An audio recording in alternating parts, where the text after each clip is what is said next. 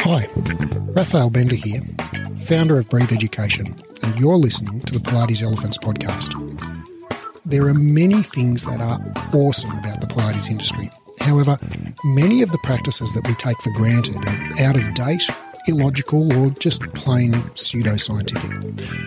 These are the elephants in the room, and I'm here to talk about them openly and honestly, and with a couple of F-bombs thrown in for good measure. Pilates Elephants is about debunking the myths and giving you science-based tools to become a better, happier, and more fearless teacher who really fucking knows your stuff.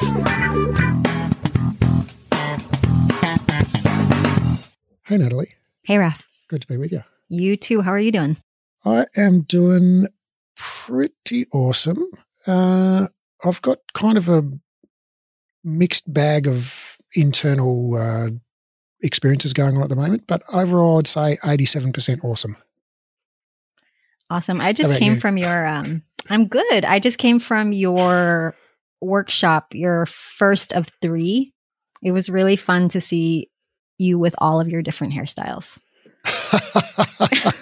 Yeah, I had fun looking back through my photos for those images from when I trained with Stop Pilates in 2004 and 2010. And oh my God, the whole period from like 2000, like I didn't show you the worst ones, from about 2012 to 2016 or 17, I went through this massive 1970s phase, and like I had my whole hairstyle wardrobe, like I was fanatical, OCD about only wearing things from the 70s. And yeah, I look back now, I'm like, oh my God, cringe ability. Yeah. So, what does your daughter think about what does your daughter think about all of your old styles? I haven't looked at that stuff with her, but at the time she loved it. I used to have all these matching Adidas tracksuits, so like the top and bottom matching, and I had all of the old retro ones like Bruce Lee used to wear, and imagine the 1971 weightlifting team at the Olympics or whatever, like that, them wearing those tracksuits. And we used to play this game called Unzip Pockets, where she'd unzip one pocket and then I'd say, oh, the other one seems to be zipped up, and then she'd unzip that one while I'd zip up the other one. This was when she was like 4, but since then I don't think she really has given much of a thought to my old tracksuits. Occasionally people ask me, oh, have you still got that tracksuit? I'm like, no. Got rid of them all. I'm much happier now. But, we all have fashion faux pas in our past, surely. Do you have any? I mean, I grew up in the 80s and the 90s, so, side ponytails and a lot of turquoise and hot pink and things like that. Did you go through the pink and lime green thing over there? We had pink and lime green here like in the early 2000s. That was a thing? Yeah. Yep. What about like late 90s, early 2000s sort of rave culture influenced fashion with the big flared jeans and the big, chunky boots and stuff like that? Yeah, I think I didn't do that. I was mostly into the plaid and the empire waist baby doll dresses and the chokers and that kind of thing. I grew up in Hawaii, and so fashion was really different in Hawaii. Things trickled through. So it was when I moved to the continental US and started looking around at everybody that I was trying to figure out. I had to figure out what the style was, because in Hawaii, everything is just so filtered down. And we didn't have the internet. Right. I don't know anything about Hawaii apart from what I've seen on Hawaii Five-0, so forgive my almost complete ignorance. But I imagine just the weather's so nice, everyone's just walking around in T-shirts and shorts and flip-flops the whole time anyway. Is that true? Yeah, that's pretty much true. Yeah, I did not wear a lot of clothes in Hawaii. It's too hot. Yeah, that's why I don't like living in hot climates, because it's like you have to just wear shorts and T-shirt all the time. You can never wear jeans or a jumper. So we are here today to talk about gatekeeping in Pilates. So do you want to set this one up for us? Yeah, sure. I have been a longtime listener of the podcast, and I kept hearing people's stories, and I kept thinking about gatekeeping. So, for instance, I was listening to Kyle Marsh's podcast episode with you, and she was talking about authoritarian teaching styles. Yeah. And that made me think of gatekeeping, because I thought, okay, so in the work that I do, I am asked to assess and evaluate a client's abilities, which oftentimes feels very uncomfortable for me. I don't really truly like being the expert in the room. So I thought about that with gatekeeping. One of the conversations that really stuck with me was Laura Cruz's conversation with you. And she kept bringing up this really true idea that we label exercises as beginner, intermediate, and advanced. And that just makes zero sense to a person on an individual level, right? Like, so for me, I know that a lot of people have a hard time with roll up. You have a hard time with roll up? Oh, fuck, it's my nemesis. Yeah. Yeah. And I hear that all the time. And roll up is something like, I can knit a sweater and drive and do roll up at the same time. It's just not a big deal for me at all. And I don't consider that to be a talent or a skill. It's just something that's easy for me to do, like how I can bend my thumb behind my hand, right? Like, it's just something I can do. I think it's a talent. It's a talent, bending your thumb behind your hand, you know. I don't necessarily think you can take full credit for years of practice to develop that talent, but it's definitely a talent. And I think, people are born with, I'm an atheist, but I'm going to say God-given, gifts, basically, bestowed by the fates. Some people have amazing voices. Some people can run fast. Some people can write poetry. Some people can bend their thumbs backwards. I knew this kid in primary school who could bend his eyelids back on top of themselves. I knew somebody like that too. But I think you should take credit for it, because I'd stop me from going off too far off the reservation here, but I think even things that we feel like, we didn't earn it. You didn't earn the ability to do roll up, because it's just like, well, you just tried on day one and you could do it. Well, that's good. But even those of us who've worked hard, like I've worked really fucking hard to build, a lot of the success that I've experienced in life, but I still feel like that is mostly luck. Like, I'm lucky that I was born with genes or raised or whatever, whatever nature versus nurture, you believe in. But, through no fault of my own, I enjoy hard work. Through no fault of my own, I just happen to be someone who is goal-oriented and solution-focused. Like, I didn't make myself, so I'm just like luck of the draw, got those genes that predispose me to hard work. And probably, hard work's part of it, but probably just being in the right place, the right time, the right moment in history, the right parents, all of that is a large part of it as well. So it's like, can any of us really take any credit for anything? I don't know. I seriously doubt that. Yeah, that's my point. I mean, and that's part of it too. It's like, I feel like because I'm a petite person with a short torso, I can probably do roll up really, really well. That doesn't necessarily make me an advanced Pilates practitioner, because I could do roll up, my very first class. So that was an interesting conversation to listen to with Laura, because I totally agreed with her. And then the most recent podcast episode you had that I was thinking about gatekeeping, and the one that made me reach out to you, was the one you had with Julie Driver and about underloading. And that one really was a trigger for me, because I belong to a culture, a community of Pilates teachers who I think in general really do underload their beginner students. And that's something that has been just a pet project of mine, is to, when I work with beginner students, people who have never been in the Pilates studio before, or have injuries, or are adaptive clients with medical needs or special needs, they're considered beginners. How do I make the work interesting and challenging for them? And that has been something that's been on my mind for many, many years. So when I listened to Julie Driver's episode with you, I just couldn't hold it in anymore. I just thought, this is, there's so many reasons why I think we underload our students. But one of those reasons it has to do with gatekeeping. Mm-hmm. Yeah. And so specifically by that, do you mean sort of, like what you alluded to, when you're working in your studio and you have to assess somebody and decide whether they're a beginner, intermediate, or advanced, or whatever?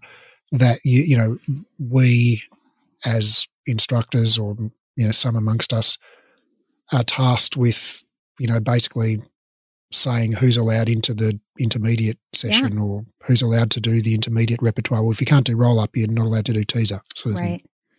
Yeah. Well, it's I like, think, well, I'm actually pretty good at teaser, even though I suck ass at roll up. Yeah. I think that you had said it in the podcast too. I think you said you responded to Julie, like, you have to tell your student you need to do this well before you can do this well, right? And I think some of that is warranted. Obviously, I don't know how to do a pistol squat. I can't do one, so I'm not just going to do that. I will do other things first. But I have found... Although I would argue do a pistol squat hanging onto the back of a chair is the best way to learn to do pistol squats. Yeah. I was just talking about without holding onto a chair. You wouldn't ask me to do that, right? No. Yeah. But I feel like there are a lot of... I'm sorry. Go ahead. You just got my biomechanical brain thinking here. Like, if you couldn't do a pistol squat, and a pistol squat, for those of you out there who can't imagine what the fuck's a pistol squat, it's where you basically do a one-legged squat where one foot's off the ground and the leg that's off the ground is straight out in front of you. So your hip is bent 90 degrees or more, and your top leg is fully straight, and basically you just squat down, you know, on one leg until your butt hits your heel, and then you stand all the way back up again. And it's, you know, 90% of the time, I reckon, when people can't do a pistol squat, injuries and pathologies aside, it's because they fall over backwards when they get to the bottom. They can't maintain their balance, and that's because their center of mass is too far behind their base of support, and that might be to do with ankle mobility, and just, you know, torso length and femur length and whatever.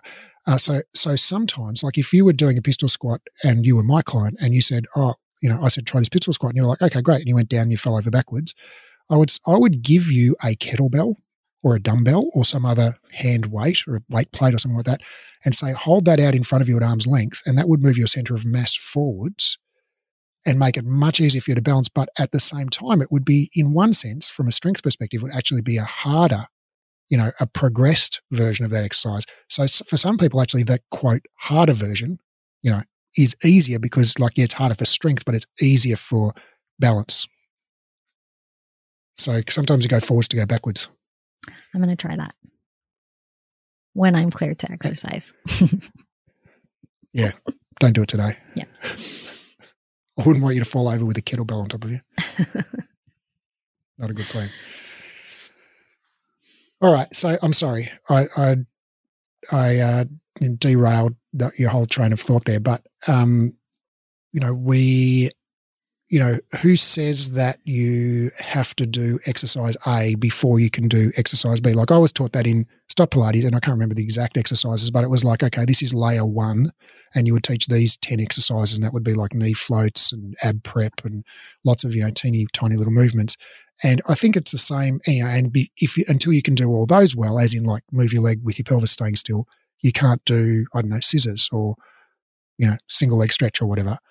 And I think that also happens in the corrective movement space, which is outside of Pilates. But, you know, if you go to a CrossFit gym or somewhere where they're doing that corrective movement model, they won't let you lift a barbell until you've got, like, you know, quite good technique with a broomstick, you know. Yeah. And there's a whole range of biomechanical reasons why that, and motor learning reasons why that's not, I think, a good plan. But, you know, let's sidestep that for now. But so I think it's not confined to Pilates, but it's patently, I think it's not obvious to me that you have to be able to do knee floats before you can do single leg stretch. Yeah. Well, and, you know, going back to your example about corrective behavior with gatekeeping. And so one of the things that I was doing in preparation for our chat today, I went to like 4 or 5 different Pilates studios, just random ones. I don't know any of these studios. Oh my God, you really do your preparation, don't you? Like, you are like a method actor. So I went to all of these different websites, just random Pilates studios. That's amazing. That's the awesome. Ones that do leveled classes, you know, where they have beginners, intermediate, and advanced. And I was just reading through all of their explanations about what the different levels were, where you should try to put yourself when you join the studio. And on top of their prerequisite of mastering certain choreography or movements or postures. There were things, and I think this might be a podcast for another time. Not that I'm inviting myself back because I have no idea what to talk about. But the thing that kept coming up was, before you can advance to another level, we want you to embody and understand and demonstrate that the fundamental principles that kept coming up, fundamental principles and foundational principles, and just all of these words that kind of give the practice this mystique, right? I mean, I think you know what I'm talking about. Like, there's this mystique about Pilates where it's just like, you need to know these essential fundamental principles before you, and I'm just like, what the hell does that even mean? And as a teacher, I don't even understand how to teach that. Some of the things I understand. So like some of the principles, are like concentration, centering, breathing. Do you remember all this? You used to teach this. They're like 6, right? Yeah. And so I guess maybe my first question to myself or to the audience, because I think this is going to be this, we're not going to come up with any resolutions here in this podcast today. It's just a conversation. No, I'm not going to. Hold on. We're not going to solve this. There's no resolution. Stick around to the end, folks. We're going to reveal the true answer. But let's just talk about breathing. That my job as the teacher to teach a beginner is to breathe. Well, I don't really do that anymore. So I just took myself out of employment for half of Seattle. I don't do that anymore. Or concentration. I can tell somebody to concentrate, but that is really different for different people. And centering, these are all such really amorphous terms that just don't really, you know what I mean? And a lot of these studios are saying, before you can move up to level 2 or intermediate or whatever, we want you to embody these things. And it just seems so completely ambiguous to me as a teacher, as a Pilates teacher.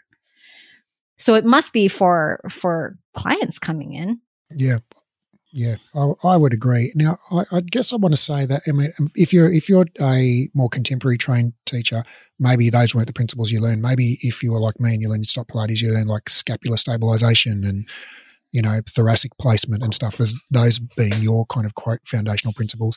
Or maybe if you learned in a more of a classical style, you learn your centering, precision, control, flowing movement, or breath, all of that stuff, which actually didn't come from Joseph. They came from, the first book was like Gail Friedman and Eisen, I can't remember his first name, but basically in the 1980s, they wrote this book called Pilates something. Can't remember. I've got it on my shelf behind me, but and that's the first place you see those quote principles mentioned.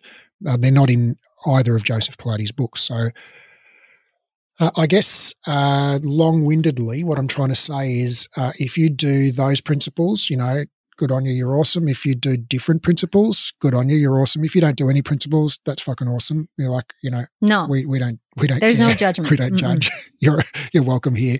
But I agree that, and actually, it's funny that you say they're kind of amorphous and nebulous and hard to define. It's like, okay, well, if someone is centering, what does that mean, right? And people might say things like, initiating movement from the center, engaging the core continuously, words like that. But it's like, okay, initiating movement from the center. Well, what does that literally mean? Like, if I'm a teacher and you're instructing me on how to detect or measure whether somebody is initiating movement from their center, it's like, well, what specifically do I see that tells me that they are doing that, and how could I measure that? And if I measured 100 people, would I consistently, accurately measure it? If you measure those same 100 people without knowing what I had, detected, would we agree? What percentage of the time would we agree? And would it be any better than the coin toss? And I suspect it wouldn't, because when we even measure things like scapular stabilization, there's copious literature on this, and I just gave a lecture in the diploma on this, that actually we suck ass at measuring scapular movement.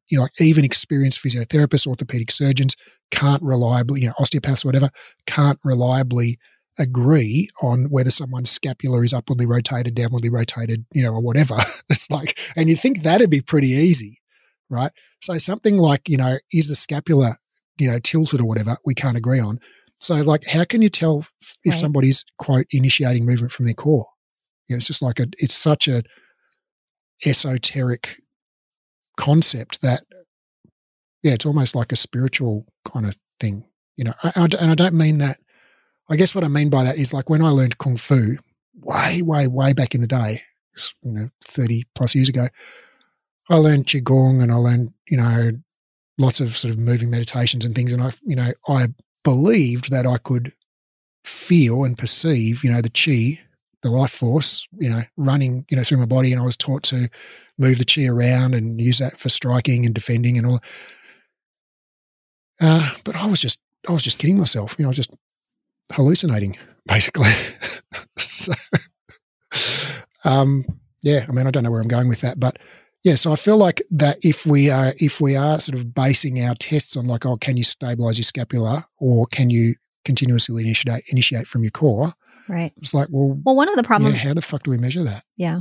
One of the problems that I come across too in the work that I do, where I have to teach students about neutral or imprint, and before I advance them, they need to be able to know the difference and be able to demonstrate it. And at this point in my my trajectory, I don't worry about stuff like neutral and imprint. I mention it if people talk about it, and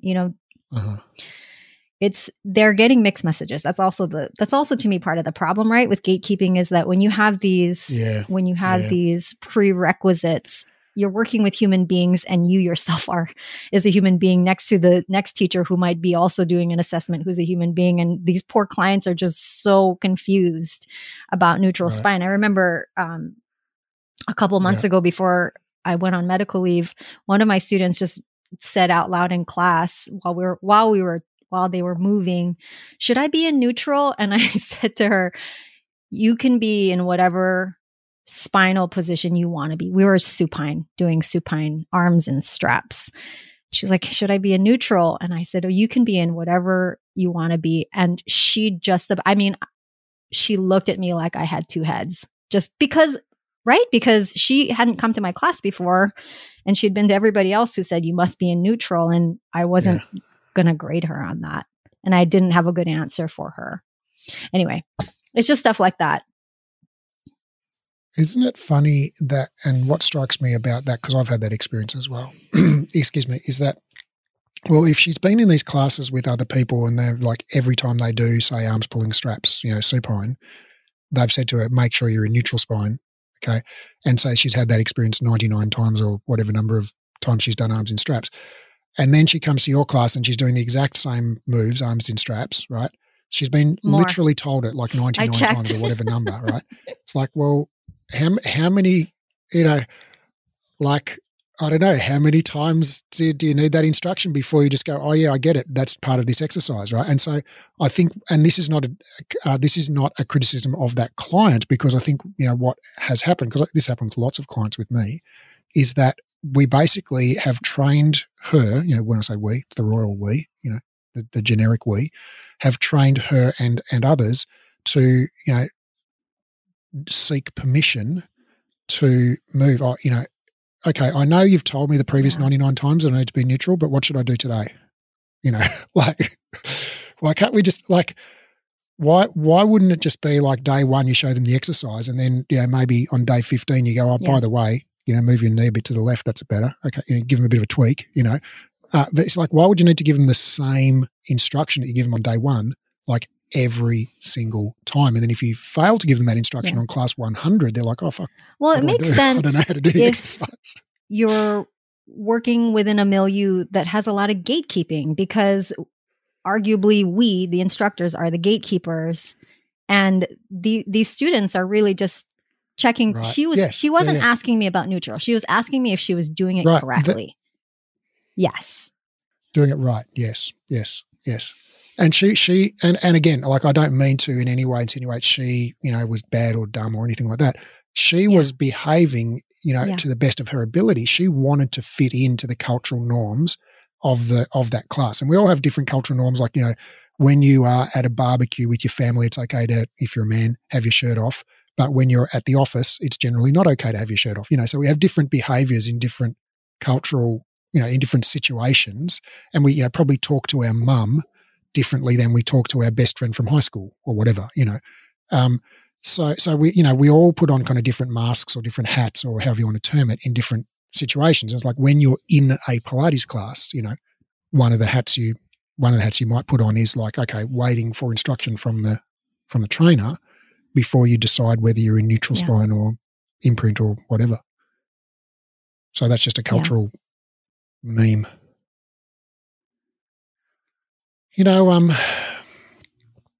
A funny thing happened to me on the way to the studio, actually, talking about cultural memes and gatekeeping.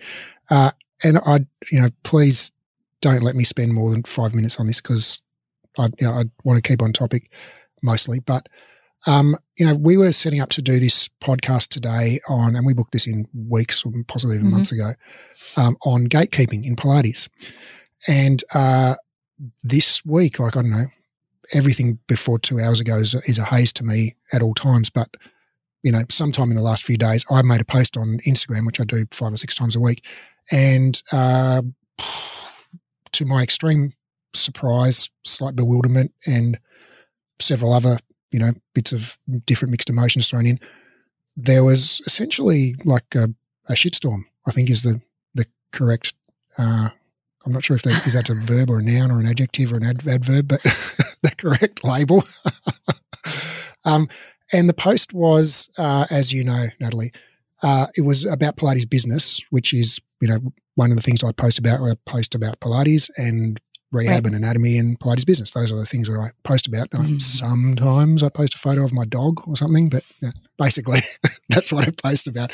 I never post about like politics or, other stuff, because of course I've got views on other things, but it's like, well, that's not what people follow me for. And, I talk about that at dinner with my wife, but not on social media. And so this post said why you shouldn't make your classes accessible to everyone. And then it talked about, instead of, trying to be all things to all people, find your ideal client, decide what, who you serve and what problem you solve for that person, and then, attract them and say, hey, I solved this specific problem for this specific, person. And wouldn't that be great if you could, have only clients that you really enjoyed working with because you like working with athletes or pregnant women or whatever it might be. And I thought, I have to admit, I was aiming to be a little provocative with the title of the post, because I do see a lot of people posting on social media saying, oh, my classes are accessible to everyone. And what I've since learned is that word has quite a radically different set of connotations in different parts of the world. But, to me, when I see that accessible to everyone, the meaning that leaps into my mind is like, oh, I'm all things to all people. Yeah. Like come one, come all. And, business training 101, day one of your MBA, the first thing they teach you is, you've got to niche down. You've got to, focus your attention on one particular type of client and one particular problem. So I'm using the word accessible in the sense of like to make easy to understand or use, for your clients. Whereas, of course, there's another meaning of accessible in the dictionary, which is to be able to be easily used by people with different ability status. And, I thought that the post was like, it didn't even cross my mind that there was anything to do with disabilities. Like, it just wasn't part of my consciousness when making that post. I thought I was being a bit provocative using the word accessible because I'd seen other people use it. But honestly, I did not anticipate the tsunami of, and really, okay, it's not really a tsunami. It's a very small number of people who got quite irate about it. But, it surprised me quite a bit. And I think the learning for me there is that in America, because I think most of these people are in America that are sort of irate about this, in America that word has a lot more emotional kind of overtones than it does in Australia. In Australia, and in the UK, I've had a lot of people message me from the UK going like, what's everyone so upset about that post for? I don't get it. So that's been a surprise to me. And the reason I mention that is because, one of the comments on that accused me of gatekeeping and being elitist. No, it was such a weird thing. I saw that post. Well, let's preface this by saying I am a brown woman living in a very white city. I work 50% of my clientele have pretty serious medical needs. I don't like to use the word disabilities because they are so able in so many ways. They just have different needs. They have, some of them have canes and walkers and they can't feel their feet. They have lots of stuff going on. I read that post and I knew exactly what the spirit of that post was, which was, I need to find my niche. I need to find my specialty. I think I made a comment on that post 3 days later when everything kind of blew up that before I found my specialty, I was dying. I didn't think I could. I was totally burned out because I was trying to be everything to everybody. And so for me, having those reminders are really important because I can't be everything to everybody, nor do I want to be. I don't I don't have enough time. I'm not smart enough to be everything to everybody. So that post was, I saw it, I gave you a heart, and I moved on with my life. And then 3 days later, this whole thing blew up. And I did think that it was really ironically timely, ironic and timely that we're talking about gatekeeping because it just never, I guess maybe the first thing to say is language does matter. And that was probably a hard lesson because I know that that's not what you were aiming for. And I knew that within the first 3 seconds of me finishing the post that you posted. But yeah, I didn't see it that way.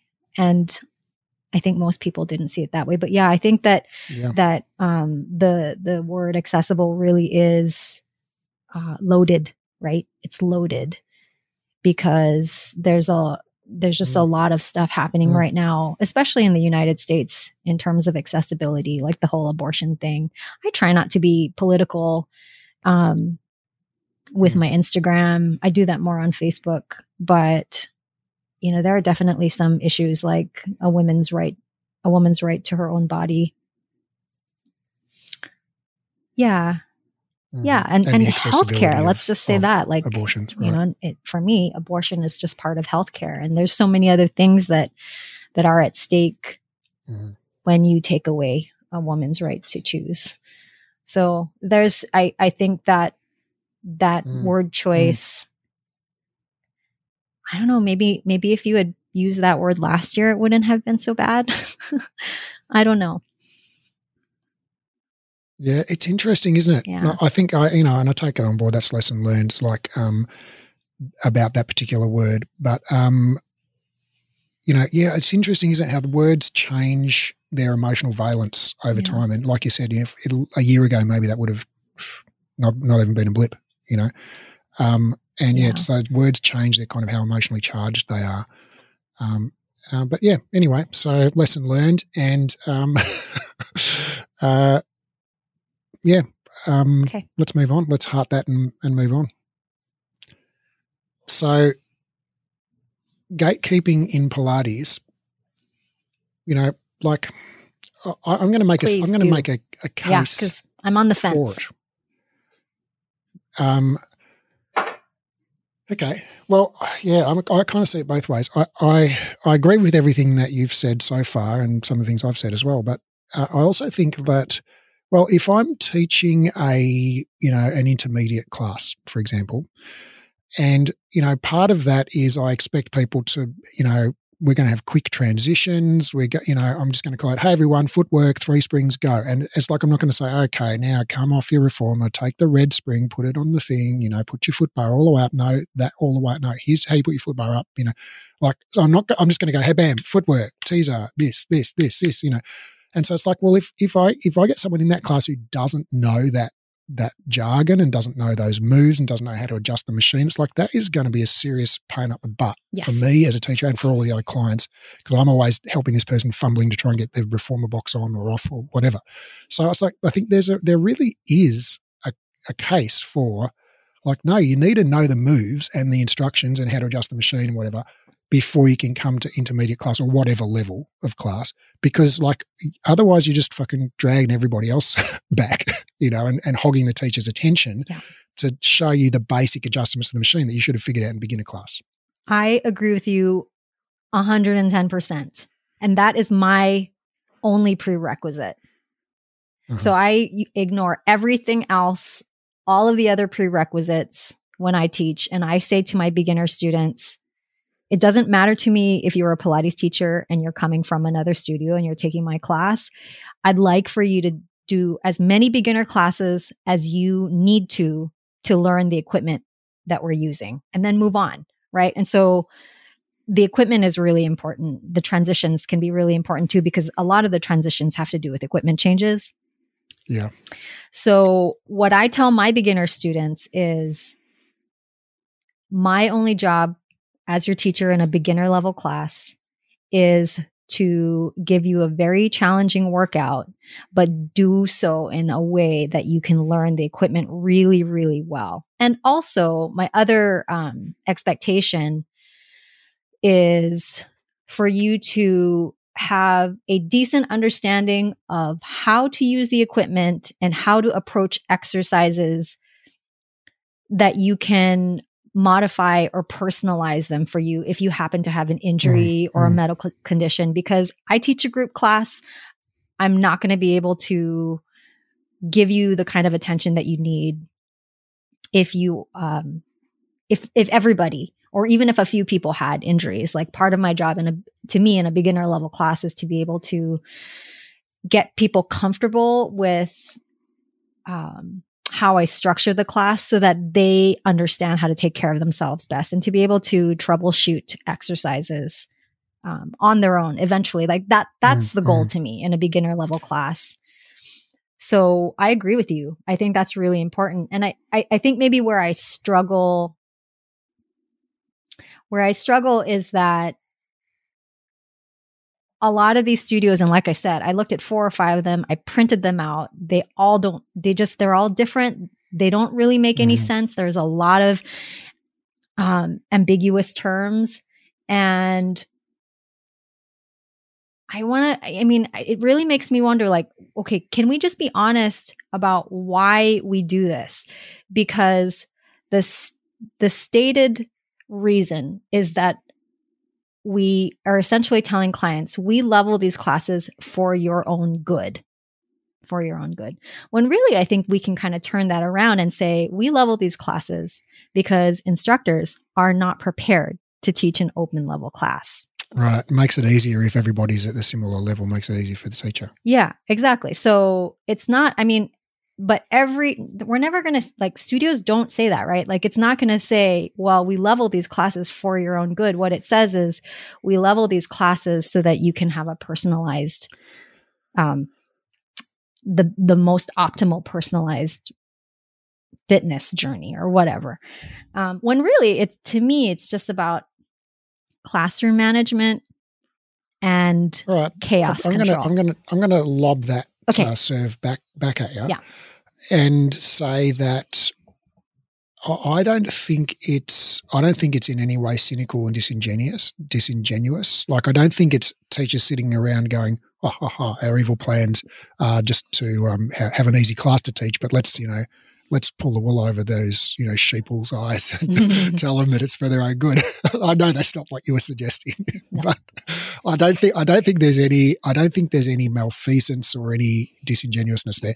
I actually think that if an instructor, and I've known many instructors, I think most instructors, when I used to own studios, we had to teach ourselves and then all of our instructors how to do this, is how to run an open level class with different levels of ability within the same room. And you might have someone who's pregnant and someone who's got a knee injury and someone who's their first day and someone who's done 99 classes. And so how do you give a good session for all of those people so they all walk out going, wow, what an awesome class. That was exactly the right level of intensity, ability, stretch, personal attention, whatever. And that's definitely a skill. And there's sets of processes that you can do and ways you can layer things and stuff in your programming. And so I didn't always know that. And I think that, trying to think back to when I didn't know how to do that, it's like, well, I didn't even know that it was possible to do that. I just thought that it's really fucking difficult teaching when you've got people of different abilities. Yes, it is. And it means that I can't give my full attention to people and I can't give the best class to everyone. Right. So for their own good, let's lump all the beginners together in one group and lump all the intermediate people in one group and all the pregnant women in another group. And, and that way they will in fact get a better class, right? So it actually is for their own good. And it's also because the instructor needs to up-level their skills. So really my secret motive that's not secret anymore about having this discussion with you on air for everybody is to implore training organizations to teach teachers how to teach an open level class. All right. Well, let's level them up right now. How do you teach an open level class? Let's save them the trouble. Okay. You can. There are many ways. Well, hold on. So hold on. Are we just about to solve this whole gatekeeping problem? No, because is this it? I don't want to be a gatekeeper for gatekeeping.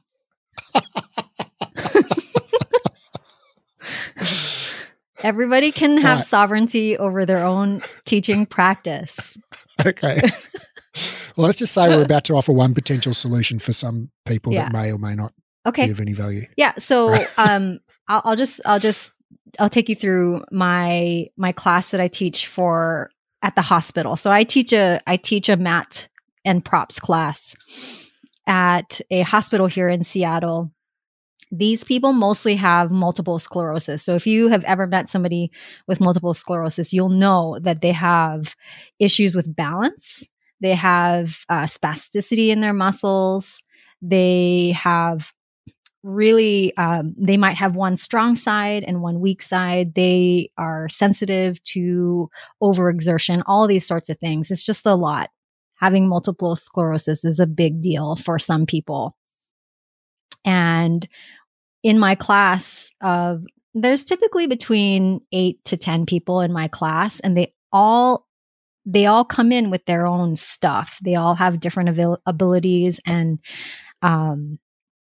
they all have different. Multiple sclerosis, I mean, I don't know your particular group, but it tends to go through relapsing and remissions. So you might have like a long period of time where you've got no symptoms or very little symptoms and then, get symptoms. And the symptoms often come back in different spots. So you might have leg weakness one time and then nothing for 3 months and then now your arms don't work or, something. So it's highly variable a lot of the time. Yeah, it is really different. And one of the things that I love about the class that I teach, and because it's a group class, we spend time before and after class and people can talk about what's going on in their bodies. And it's, they're able to troubleshoot with each other and talk about what's happening. And for my new students who have been, by new, I mean my newly diagnosed students, they're such a resource. It's such a resource for them to be able to talk to people who have lived with it for a really long time. So when I teach this class, it's 8 to 10 people. They all come in with their own stuff. And a lot of what I'm doing is providing exercises in layers. And that's a lot of it. It's just progressive layers. So we start off with a layer that every single person can do, which sometimes is hard. I actually have some students who can't feel their feet. So if you think about, for instance, like if you wanted to teach a bridge, supine, feet on the ground, rolling up to a bridge. I have a student who I've been teaching. This is a great example of what I mean about my ambivalence with gatekeeping. I have a student who I've been working with for probably 5 years. She knows exactly what I want when I say, let's do a bridge. She needs to essentially press her feet into the ground and roll up. She can't feel her feet. So do I just continue to classify her as a beginner Pilates practitioner because she can't do a bridge? but she knows what needs to happen, right? But anyway, I digress. You wanted to know how I teach an open level class, but that's my point. Right. So just, I don't know. And this is one of the things like just, with regards to what I said a minute ago about when I posted, and this word like accessible has the same dictionary meaning in Australia and the US, but I think it has very different kind of emotional connotations. And I think we make different meanings from it when we hear it. Like maybe that's the case. Well, it wasn't the case for you, so I don't know. Anyway, I'm profoundly ignorant about that is my realization. But my other realization is that I think we have, a lot of these cultural differences. And so now coming back to the bridge and all this are hidden in plain sight. And so when, in Australia here, we watch a lot of US movies and television and news and social media, all that. So we think, we grew up with US culture. Like we know, about US. I know you guys drive on the wrong side of the road and fire hydrants look weird and, all kinds of stuff. Wait. There are so many things. What do you mean our fire hydrants look weird? They just look like fire hydrants out of a cartoon, whereas ours look like actual fire hydrants. Okay, I'm going to have to Google that. And, so many little things like this that, when I go to America, I feel like, oh, I'm in the movies. It's because like all of these like classic, things like a brownstone in New York, like we just don't have that. There's no analog of that in Australia. Mm-hmm. And so even if you're just on some random street in New York that's never been in a movie, you feel like, oh, I'm like in the movies because like, look, there's, there's a yellow cab, all of that stuff. So anyway, but I think that another thing that has, that I'm not sure if falls into that category is the word layers. So that's something we use a lot at Breathe Education, and that's just part of our kind of jargon. I don't know if that's a word that other people in the world all make the same meaning when they hear that word. So can you just unpack that? Yeah. That term? So when I think of layers, I think of an exercise and how do I break up that exercise into meaningful steps or bites. So a bridge is not a super good example because it's just one movement. But for instance, if you take, let's say, rowing, front rowing or back rowing on the reformer, it is an exercise that is broken up into many, many different bits of choreography. And you could even go deeper than that, right? Like you could, before the choreography, you can talk about just the shapes, like the C shape or.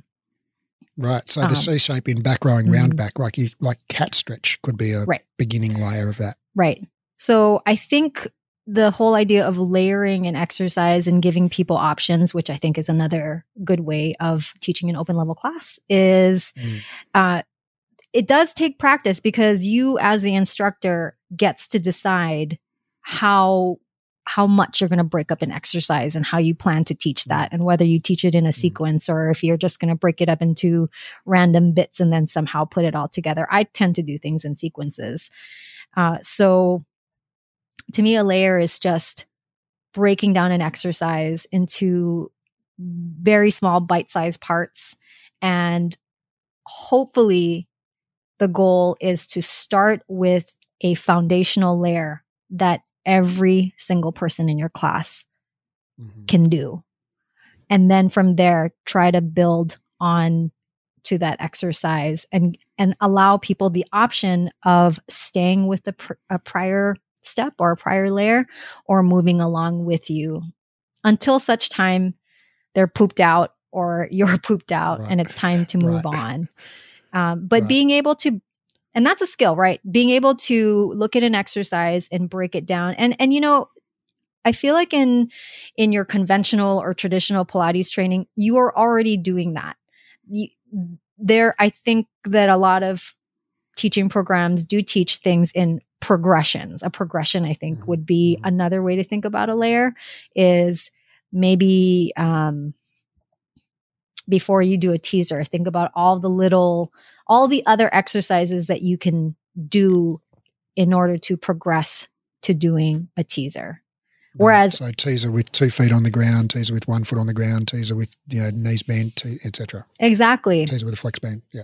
Exactly. Yeah. So in the way that I would prefer to teach is if I am going to offer, if I decide that I want to teach teaser in class, it's not going to be, okay, everybody, roll back, lift your feet up or whatever. It's not going to be just teaching them teaser. We're going to do a lot of other things to build up to the teaser. And this allows students to be able to practice all of the steps before. And those students who I know are not going to be able to do teaser yet can still participate, because right. I've been in situations before I knew how to do this, where I would want to do something. I haven't done this a lot, but I feel like there have been times when I'm teaching an exercise and I've said to somebody, if this exercise isn't accessible to you, I use the word, just do a bridge. You didn't trigger me. That's all right. I understood you meant no ill. Yeah. So yeah, that's what I think of teaching people at an open level is. And is that a concept like layers that is everybody out there going like, eye roll, fuck Raf, we know what fucking layers are, like, or is that a blind spot for me?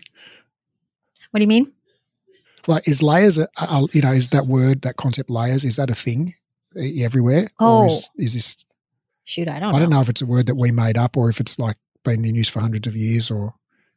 Yeah, I don't know. I mean, I feel like in my original training, it might have been progressions, but we never learned the exercise, the full exercise. The way that I was trained, you would spend a weekend doing beginner repertoire, and then we would go into intermediate. Right. It was never. I think that's the difference. That was the same with mine, because I learned, when you learn stop Pilates, you learn the beginner repertoire in a weekend, then you learn the intermediate repertoire in a different weekend. Yeah. And so you never really get to join the dots, exactly. in between those things. And I think the difference with the concept of layers is you teach the whole progression from, if we're thinking about, say, shoulder bridge, the very, very early layer might be like just, pelvic tucks or something, like lying on your back, knees bent, imprint to release sort of thing. And then the extreme version at the other end might be like, one leg circle in shoulder bridge, 1 foot on a foam roller sort of thing, Yeah. So, and there'd be like, 8 or 10 steps or layers in between those two ends of the ladder. And so the difference with layers is basically in a group class, you would teach the whole sequence. Okay, everybody, we're going to start with pelvic curls. Okay, great. Keep doing pelvic curls. 3, 2, 1. Okay, now we're going to lift your pelvis up to almost knee height. Okay, lower down, lift up, and then you'd move. Okay, now lift one leg off the floor, keep the knee bent, lower it back down, and you would just then gradually progress and progress and progress. And the great thing about this is, like you say, you start with an exercise that everyone can do. Like you're 100% certain, like, okay, everyone can do imprint, in this room, and then you get to use the progression or the layering partly as an assessment as well, because you're watching like, okay, how's this person doing with this exercise? And, they look like they're struggling. Maybe this is the right level of challenge for this person. They don't need the next level. Or maybe, this person looks like they're doing it really easy. Maybe I need to add another layer.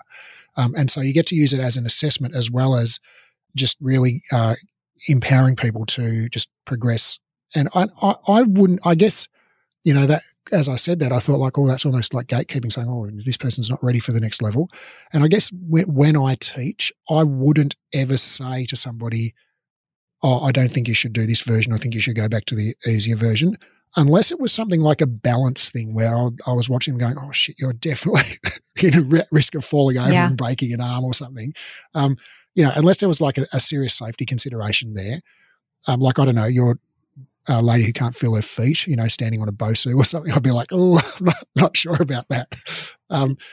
But apart from, serious safety considerations aside, I would, like, if somebody was doing the shoulder bridge with the one leg circle and I was looking and their pelvis was shimmying all over the place and their knees were, I'd be like, okay, great. Do you reckon you could push your knee a bit to the left more?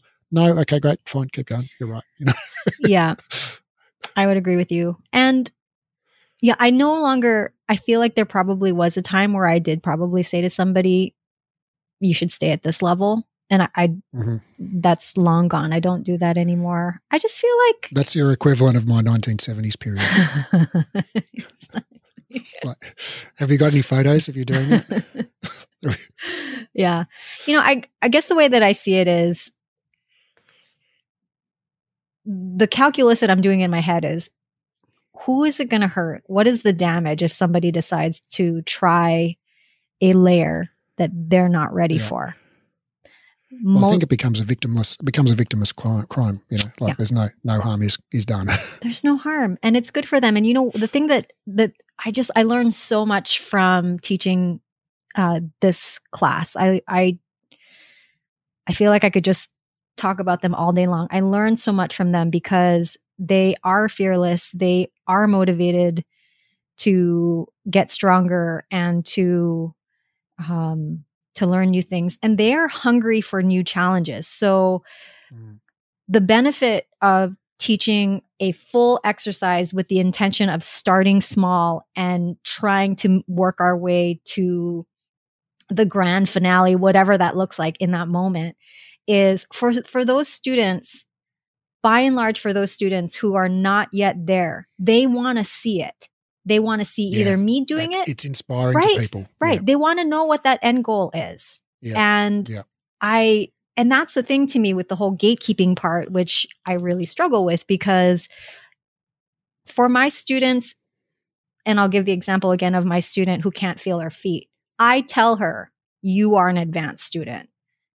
You've been with me for the last 5 years. You know exactly what needs to happen. And it's by no fault of yours that your bridge looks incredibly wobbly, or that when I do say, get your foam roller, put your feet on the foam roller and let's do a bridge, she will give it her best shot, and it doesn't work out for her, but that doesn't make her a beginner student. Right. It's just right. So that's and that to me is one of the things, right, with the whole gatekeeping, is that oftentimes based on the prerequisites that the studios are posting about what makes a beginner, intermediate, and advanced, it is very, since we're talking about accessibility, it is very ableist in a lot of ways.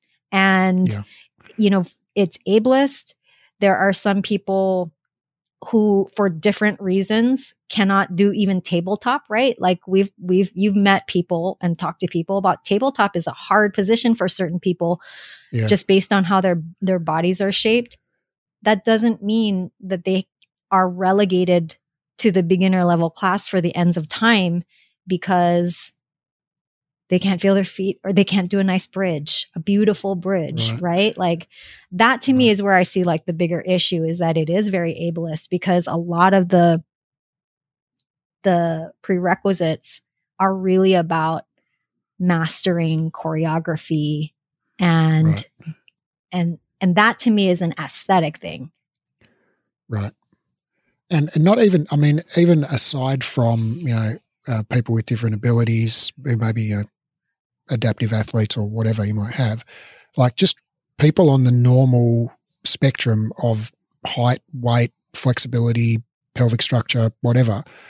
A lot, like we said at the start, like some people's I can easily do one-handed push-ups, but I can't roll up to save my life, and then when I was learning on all the equipment, it's like I realized that, this equipment was made for people who are like 5'1", like the ladder barrel or something. It's like, how do you do a back bend over the ladder barrel? I've never been able to get both my head and my sacrum on the barrel at the same time. It's just, it's too small for me. Now I'm not extremely flexible. I'm, moderately flexible in my spine, but there are people, if I was like 12 inches shorter, if I was 5 foot instead of 6 foot, no problem.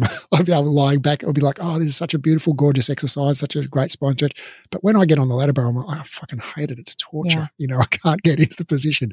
And I think it's partly because I'm a bit stiff, but mostly just because I'm the wrong size for that piece of equipment. Okay. So you were saying in the workshop today that, shoot, I'm going to mess it up, but something like, you said something about not actually being good at Pilates. Yeah, remember you saying and that? I did put air quotes around it. Yeah, yeah, because I don't it's not something that ever I lose a moment's sleep over. Yeah. It's not something I worry about. Well, But, I mean, I guess if I went in the Pilates Olympics, I Right. wouldn't place in the top 3. Let's say. I guess I bring that up because, you've been teaching it forever. So arguably you must be good at Pilates because you're teaching it. So, but that's what I'm saying. It's problematic to have these arbitrary, yes, to have these arbitrary prerequisites. Well, I guess if I came to your studio and you had to triage me into, do I know my Pilates principles, I wouldn't back myself to pass the test. I might be pulled up and gone, yeah, no, you need to do a few more lessons on core activation or something, I mean, so I just think, yeah, it's, and the thing, this is what echoing what Laura Cruz said, is that it's like, well, yeah, you can have people that because of body shape, dimensions, Right. Height, weight, flexibility, whatever it might be. It's like some exercises are super easy and some exercises are super hard. And it's not because they're like particularly good or bad at this. It's like I can do back rowing on 2 springs, no problem, but I can't do long stretch on 1 spring for more than like 3 reps because I just die, figuratively, just because I weigh freaking 100 kilos. And so 1 spring just isn't enough support for me. Yeah. So, and I think other people, who have different, body lengths, different body segment lengths, different weight, different height, whatever it might be, a different width of body segments as well is a thing relative to where the risers are and the pulleys and stuff. It's like, yeah, these exercises aren't equally easy for everybody, and so there are some people that on their first day never been a dancer, never done a lick of Pilates before, they can do teasers. Yeah. Just because they've got a lot of weight in their midsection and not a lot at their extremities, where other people are just going to struggle with it on year 5 because they've got freaking heavy legs and a heavy torso. Right. Well, and that, back to the point about it having very arbitrary prerequisites is, if you were to come to my studio, I would stick you in my beginner level class because you would need at least 1 class to be able to become familiar with the equipment. And then you could move on. You don't have, do you have Allegro 2s? No. Is that what you've got? Mm-mm. I hate those. I can't get the foot bars to work on them. They're the ones with the foot bars that go all the way up from one end to the other. I know, those are so beautiful. Everyone else and fun. is adjusting it. I'm just still like trying to figure out how to unlock the fucking thing. I can't get it to move. No, I don't even know what kind of brand of reformer I teach on, honestly. I feel like maybe, I have no idea. Maybe they're Peak or they're emulating Peak reformers. I have no idea. Hey, I want to give a quick PSA. Maybe it feels to me like we're coming towards the end of the conversation. Maybe you disagree and there's more to say here, but just while it's top of mind, we're talking about Pilates equipment. Like, I get a lot of people DMing me saying, hey, have you heard of XYZ brand of Pilates equipment, or what's a good brand of reformer to buy? And I have to say, my answer is I don't really know, because back in my day, pre-pandemic, there were really only like 3 or 4 brands of equipment. There was Stott, there was Peak, there was Balanced Body, 1 or 2 others. And I tried all of those and I've got views on all of those pieces of equipment. But now, since the pandemic, there is like a proliferation. There must be like dozens, or if not scores, of brands of reformers, Cadillacs, et cetera, that have popped up. And it's like, I don't even know the names of half of them, let alone have tried them or whatever. So I don't have a view on that. And I'm excited by all of the new equipment that's popping up. And a lot of it's really looks great from what I've seen, just pictures and whatever.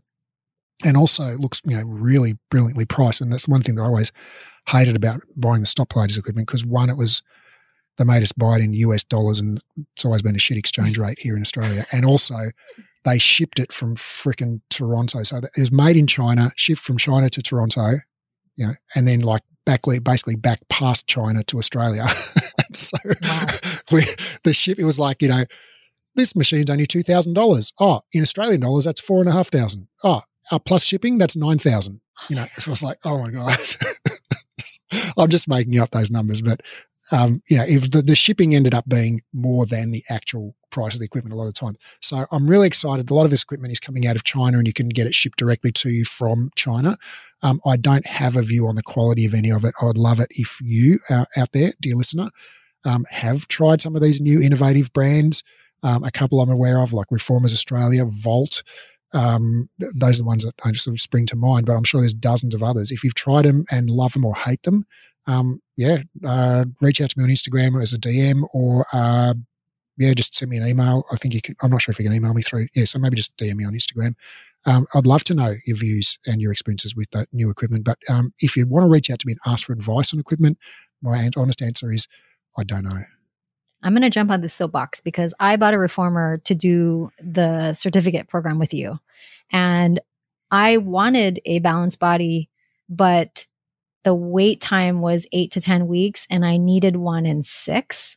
So I ended up getting a Merrithew Stott reformer. And I got it because number one, it was available.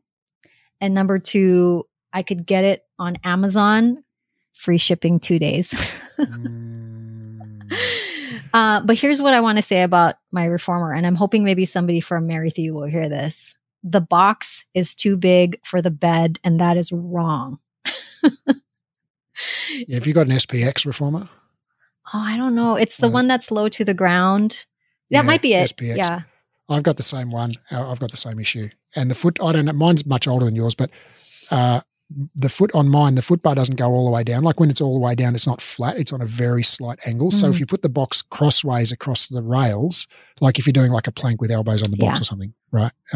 The box isn't fucking flat and that just annoys the shit out of me. But anyway. That's, you might be right on that. I think you're right. I think it is just, it creates a lip on the platform. But having said that, and I don't want to give Stott equipment a bad rap per se, we used them in our studio for a decade and they are strong as fuck. Like they really last the distance. And if you're running a commercial facility and you know, it's like, who cares about the freaking thing going flat? It's like, I need an equipment that I don't have to reupholster every 12 months and, you know, whatever. It's like they were tanks, you know, the ones that went, you know, my machine now is like 15 years old, still going strong. I don't know how they are these days, but the ones that I've used have all been really good quality. Yeah, mine is great.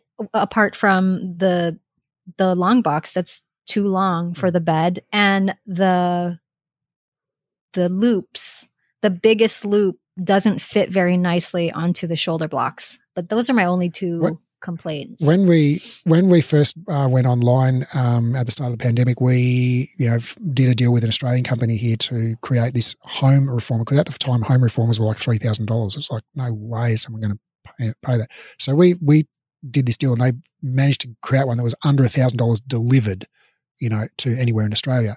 And so this was amazing. It was, it had bungees on it instead of springs and stuff, but it was like, this is like $1,000 reformer delivered, you know, which was amazing. In Australia, delivery is like not 10,000. Delivery is like $2,000, you know, from anywhere in the world because we're so fucking far from everywhere.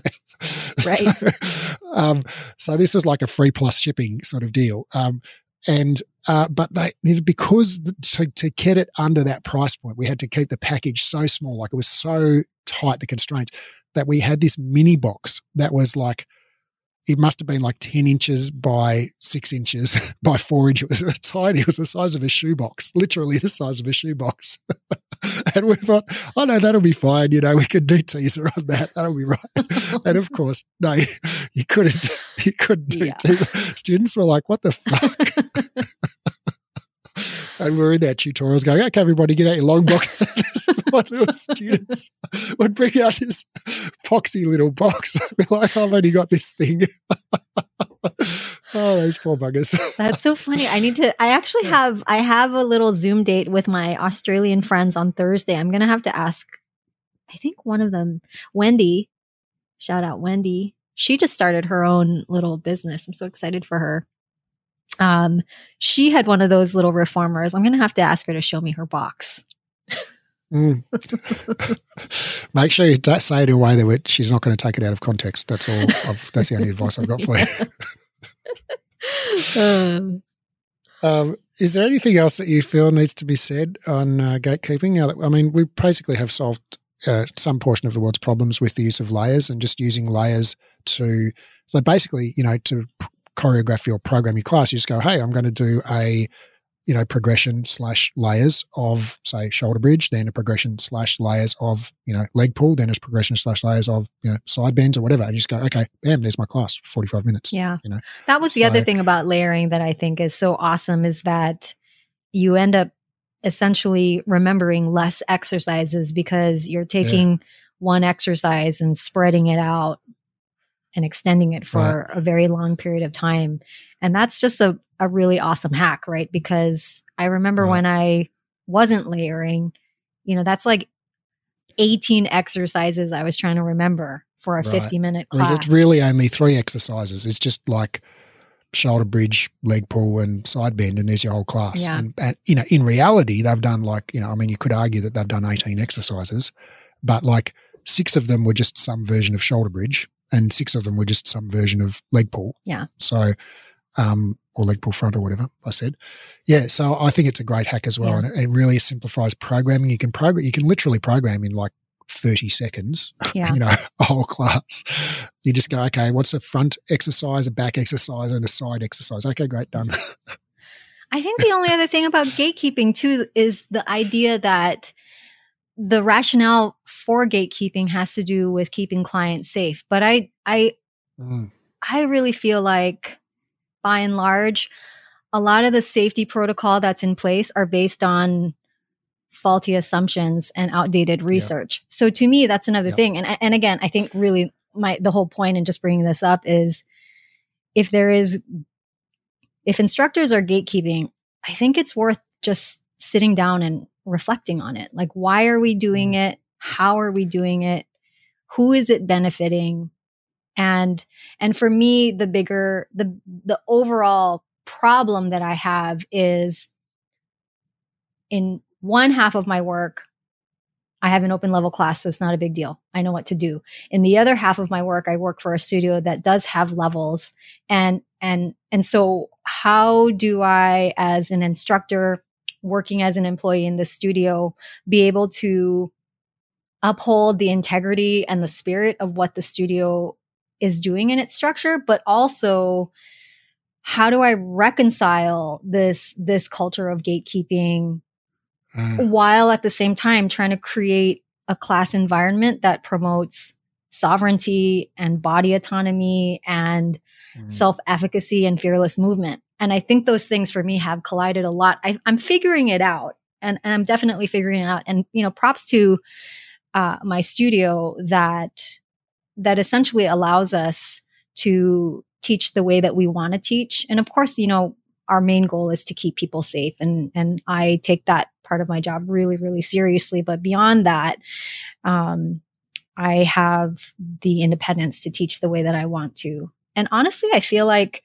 my students are really responding to that they are really loving the whole, especially my beginner level students, because let me just tell you, and I think I mentioned this to you in a DM a while ago, that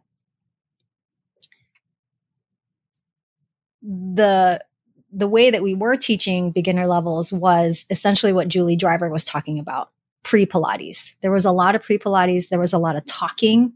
There was a lot of explaining things, and the clients were barely moving. And I just couldn't do it. I was really, really struggling with seeing just so many bored faces. And just to kind of give you context of this, I teach on Saturdays, and at the studio I work for, the suggested amount of beginner level classes to take before being asked to be promoted to level 2 is to take 6 to 8 classes. So I'm working with weekend warriors who are coming in on a Saturday. They can only take class on Saturday, and I'm having to tell them, you need to take 6 to 8 beginner level classes with me before you can move up to level 2. That's 2 months for them, for some of them. And it became such a power struggle, right? So I really had to figure out a way to make people very, very happy living in my foundations class so that they can fulfill their 6 to 8 classes before being asked to be promoted.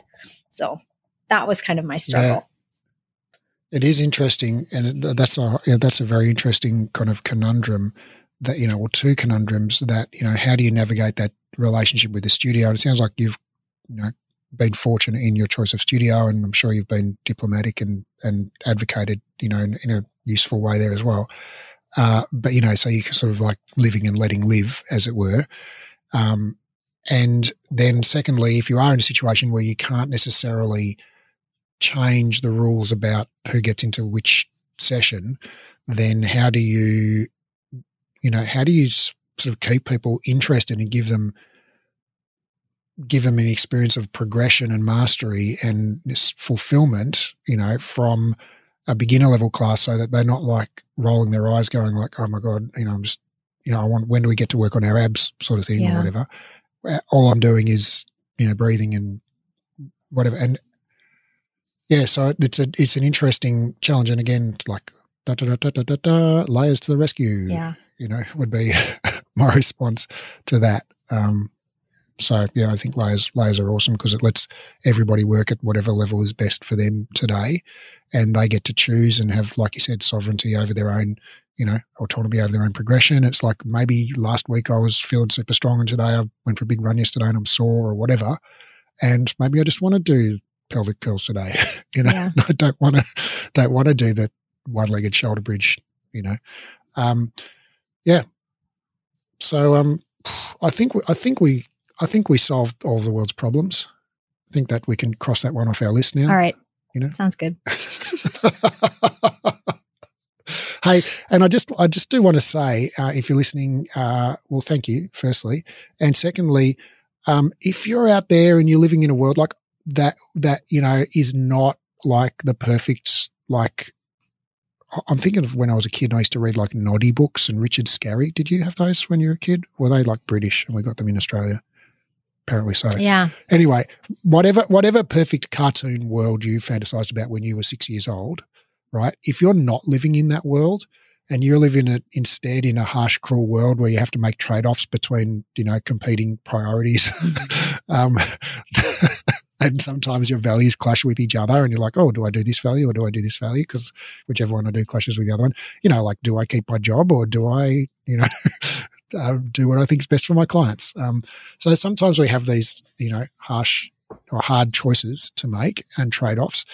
And, something that I've found over time is like every time I learn something new, I'm like, oh, I've got to do that. I haven't been doing layers. I've got to go and do layers. And all of a sudden you're like, oh, but, they won't let me do layers because they have a particular way they like to structure the class or whatever, right? It's like, well, if you don't implement this yesterday, that's okay. That's okay. Yeah. It's okay. If you've been doing it another way for 20 years, another 6 months isn't going to kill you. Like you can implement one thing at a time and you can make changes slowly and you can take it and leave it, like if you've been doing it for 20 years and you're still okay, probably another 20 years wouldn't kill you either. Well, and if you're doing it, for instance, with, I feel like I've just been criticizing the whole idea of having leveled movement, but if that's what you're doing and it's working for you and your students, then good for you. That's awesome. Keep doing it that way. Yeah. And I don't want you to feel guilty, like if you think like, oh, great, I'll go implement that, but then you don't. And then you come back next week and you're like, oh, I still haven't implemented the thing from last week. It's like, no, we don't care. You can take what you want. If you just like to listen to this podcast because, Natalie's got a relaxing voice and else you get to sleep or something at night and you don't even care what we talk about, like that's fine. We don't care. You don't have to go and be super Pilates instructor if you don't want to. You can just be like, just keep doing what you're doing if you want, I guess is what I want to say. Like, I'm all about change and progression and growth, and that's a fundamental value of mine is growth mindset. But I also know that it's possible to create a lot of expectation on yourself to progress and learn and grow and change things, really quickly, and that can burn you in the ass. Well, sometimes, and that can lead to burnout. I'm from Hawaii, and in Hawaii, we just say, just cruise, which means just relax. Just relax. Whatever. Take it easy. Enjoy life. Yeah. Yeah. What are you going to do for the rest of your day? It's 10 in the morning here now, so it must be like 4. It's 5:00 in the afternoon. I don't know where one of my kids is. I dropped him off somewhere, and I'm hoping that my husband will find him and pick him up. Are you doing free range parenting? That's awesome. If so, a little bit. I mean, my kids are almost 14 and 16. So it's the 14-year-old who's out and about, and they both have phones. And I told them, I said, I'm talking to Raph. So if only it's an emergency, you can call me, but otherwise just go text your dad. So, it's and they listen to that? Huh? Mm-hmm. And they listen to you? Oh, yeah. Huh. Okay. Sounds like they know what's good for them. Yeah. Yeah. So it's close to dinner time for me. Huh. Well, I think it's 10 in the morning. I've been up since like really early this morning because I had a 6 o'clock lecture. Yeah. And to be candid, I hadn't finished writing all the slides last night. So I had to get up this morning. I was like, because I don't just like to write it and then give it straight away. I like to rehearse through it. And so often you find when you rehearse through it, it's like, oh no, that slide really doesn't work there. Yeah. It needs to go somewhere else or it needs to come out or whatever. And you notice bits of automation that don't work or whatever. So I got up super early this morning and like just downed 2 double espressos at like literally 3 in the morning. Yikes. And what time do you go to bed? 7:30 in bed, eyes closed, lights out by 8. Okay. You know what? My husband follows the same schedule. He wakes up between 3 and 4 and is saying goodnight. Huh. I had a friend over the other night at 7:30 and he was walking around giving everybody goodnight kisses. And my friend's like, what in the world is happening right now? But he wakes up at 3 or 4. So is that for his job or does he just do that by choice or his natural circadian rhythm? Both. He has always been an early riser since birth. He's been an early riser, but also he works in finance and we live here on the West Coast of the United States and the market's open in New York. Yeah. So they're what, 4, 5? 3 hours. Yeah. 5 hours or ahead, more. something like whatever. that. So a lot of hours ahead. Yeah. And so he's just up with that, but it helps that he's also a morning person. So yeah, he gets up early, but he turns into a pumpkin by 9 o'clock. So yeah, same. I get super cranky like 8:30. I'm like, I'm lights out. I'm also an early riser just by inclination. Like I never set an alarm. I just wake up at 3. That's when I wake. Often I wake up at 2 and I'm like, oh fuck, do I still have to keep sleeping? It's so boring. I want to get up. But also because I'm on the east coast of Australia and we have a lot of students in the US and also in the UK and Western Europe. And the only one time in the 24-hour clock where like all 3 of those continents are in daylight is my kind of like 5 to 7 a.m., which is kind of like, mid-afternoon US time and late is like 9 p.m. London time, 10 p.m. in Paris, etc. So it's like that window, kind of like 5 to 7 a.m. is like where I do all my lectures and all my, community sessions and a lot of podcast interviews and stuff at that time. So it's like, that's kind of work time for me. And I like to get up a couple of hours earlier so I can prepare and down lots of coffee and, enjoy the silence. Good for you. I am not a morning person. What time do you get up? My alarm by choice. My alarm gets me up at 7:30, but if I had my way, I'd probably get up at 9 in the morning. Huh. I just can't fathom I just can't imagine sleeping in till 9. It's like, what do you do in bed all that time? Well, I don't go to bed until, after midnight a lot of times. So, but it doesn't help when you have, my kids are not small anymore, but when my kids were small, my older son would have to like tiptoe up into the room and say, Mommy, I need breakfast because it's time to go to school. And I have to get up. Has that reversed now that he's 14? Well, they're self-sufficient. They have their own alarms. They make their own breakfast. They wipe their own faces. They do everything on their own. Sometimes they don't. In the school year, sometimes they don't even say goodbye to me. That's awesome. I hear the door shut and I'm literally like flying out of my bed with my jammies on, like running out saying, bye, I love you. See you this afternoon. Yeah. Anyway. Well, thank you so much for this conversation. Thank you. Thanks for having me back. I look forward to our next one. Yeah, good talk. Good talk.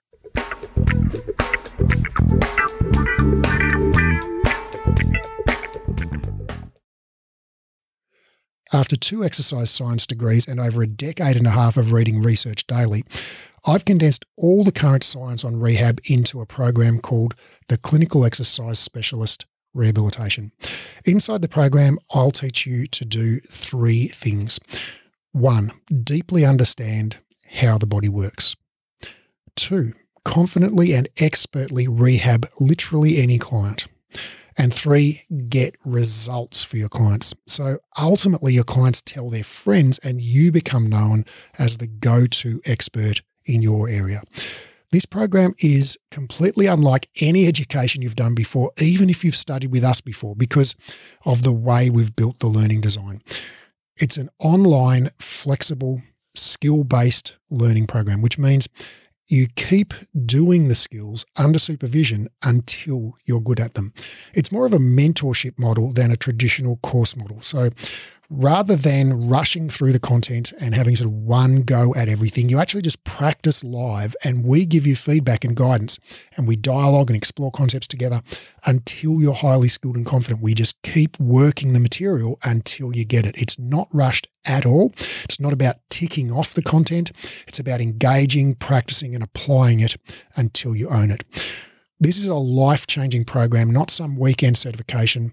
I've put my heart and soul into building this, and I can't wait to share it with you and help you discover your genius for anatomy and rehab. Now, because of the highly interactive nature of this program, we're only taking on 12 students worldwide. The program starts on March the 1st, and the first 12 qualified people to apply will be allowed to enroll. So if you're interested in learning more, click the link in the show notes and download the course guide, or go to breathe-education.com and click on the clinical certification menu link in the top menu. That's breathe-education.com and click on the clinical certification link in the top menu.